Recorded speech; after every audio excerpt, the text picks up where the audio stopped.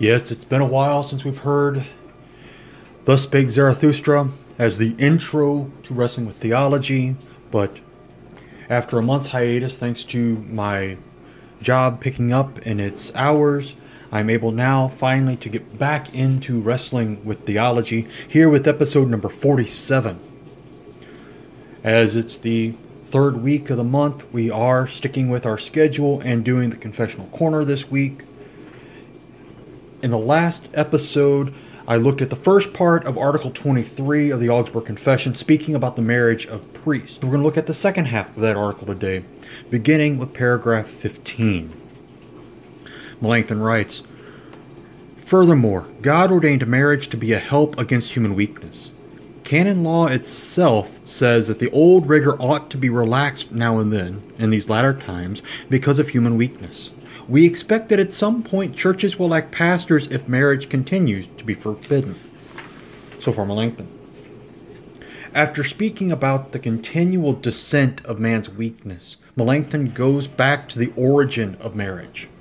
In the Garden of Eden, God ordained marriage because it is not good that the man should be alone. I will make a helper fit for him. Genesis 2:18. Marriage should never have been denied to the priest, but Melanchthon will get to that in a moment. Right now, Melanchthon points to the more practical problem with marriage being denied to priests. We expect that at some point churches will lack pastors if marriage continues to be forbidden. Even 500 years ago, this practical point was being made. There will be fewer and fewer priests in the ministry because they cannot handle being unable to marry. Celibacy is not man's most basic inclination. God created men and women to seek relationships with each other. It is not normal for a person to be celibate their whole life. God gifts a few to do it, but that is very few. The requirement to never be married has kept many good and faithful Roman Catholic men from going into the priesthood. Therefore, many parish priests serve multiple congregations, especially in rural areas. I agree with Melanchthon. At some point, churches will lack pastors unless the Roman Catholic Church changes this teaching. Most likely, this continued shortage of priests will cause even more congregations to close as dioceses merge them to keep them from spreading the priest too thin. While the Roman Catholic Church has more options, the most logical solution is to allow priests to marry. Melanchthon continues in paragraph 18. "While God's commandment is in force, and the custom of the church is well known, impure celibacy will cause many scandals, adulteries, and other crimes that deserve punishment from just rulers. In light of all this, it is incredibly cruel that the marriage of priests is forbidden. God has commanded that marriage be honored in the laws of all well-ordered commonwealths, even among the heathen. But now men, even priests, are cruelly put to death, contrary to the intent of canon law, for no other reason that they are married. Paul, in 1 Timothy 4, says that a doctrine of demons forbids marriage, in verses 1 through 3. This is clearly seen by how laws against marriage are enforced with such penalties." The biggest complaint throughout history against enforced celibacy is that people will abuse the system. No, priests can't get married. That does not mean that they are celibate. There have been documented cases where parish priests and even popes have had mistresses to alleviate their natural urges. These things, especially when they involve a consenting adult, are generally swept under the rug. However, they cannot be hidden forever. The sexual abuse scandal in the United States has proven that. Granted, that scandal has primarily focused on priests sexually abusing children, but that is only part of the scandals, adulteries, and other crimes that deserve punishment from just rulers. I'm not trying to sensationalize or minimize the issue. I simply agree with Melanchthon. It is incredibly cruel that the marriage of priests is forbidden.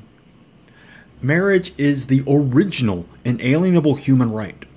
Hebrews 13:4 says, "Let marriage be held in honor among all, and let the marriage bed be undefiled, for God will judge the sexually immoral and adulterous." St. Paul writes to Timothy that those who forbid marriage are advancing the teachings of demons. By the time of the Reformation, the devil had gained such a foothold among the clergy that even canon law was subverted to strengthen this demonic practice. It's difficult to imagine that people would be put to death simply because they were married. However, when you have a hierarchy that has established itself as infallible and unquestionable, you are bound to have such atrocious abuses of power. Melanchthon concludes in paragraphs 24 through 26. Since no human law can destroy God's command, neither can it be done by any vow. So Cyprian advises women who do not keep the promise that they made to remain chaste that they should marry. He says in Book 1, Epistle 11, if they are unwilling or unable to persevere, it is better for them to marry than to fall into the fire by their lusts. They should certainly give no offense to their brothers and sisters. And even canon law shows some leniency towards those who have taken vows before the proper age, as has been the case up to this point. Marriage is a command of God. Not that everyone must marry, but God does not want anyone led into temptation. Because he created us as sexual beings who desire to be in relationships, he also gave us the sixth commandment against the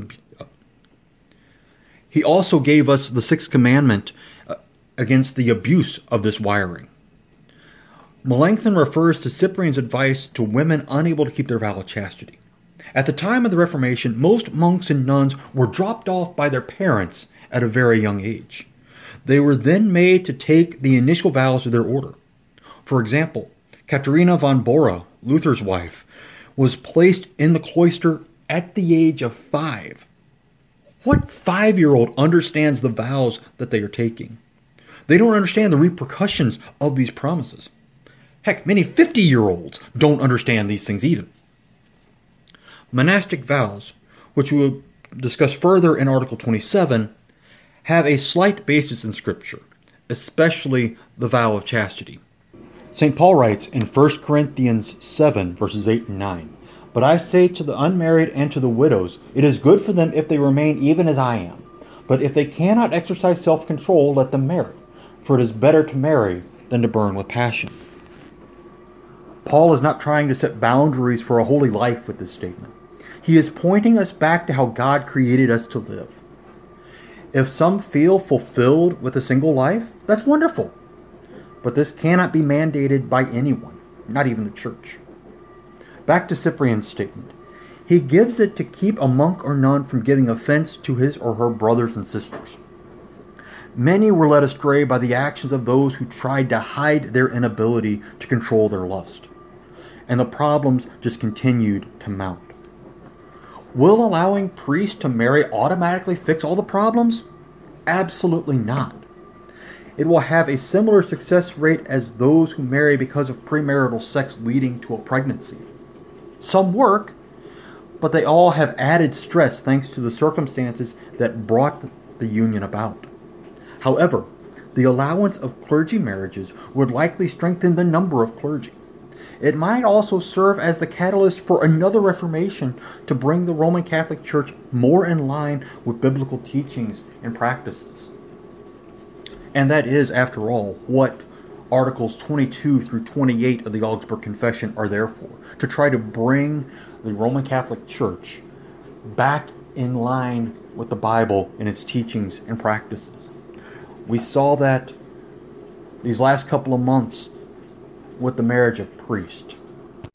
We saw it before with the use of both kinds and the distribution of both the body and the blood in the Lord's Supper before that. We'll get into the Mass some more next month. All of these things are to bring about that reformation, that bringing the church back to the Bible. That's exactly what we do as we come together to wrestle with theology. Not just looking at, okay, this is what the Augsburg Confession says, but what does the Bible say along with it? So I encourage you to come back next week as we do just that, digging deeper into the Bible as we continue our journey through Exodus. Until next time, this is Pastor Doug Minton, encouraging you and hoping and wishing that God's greatest and richest blessings are upon you as you wrestle with theology. Amen.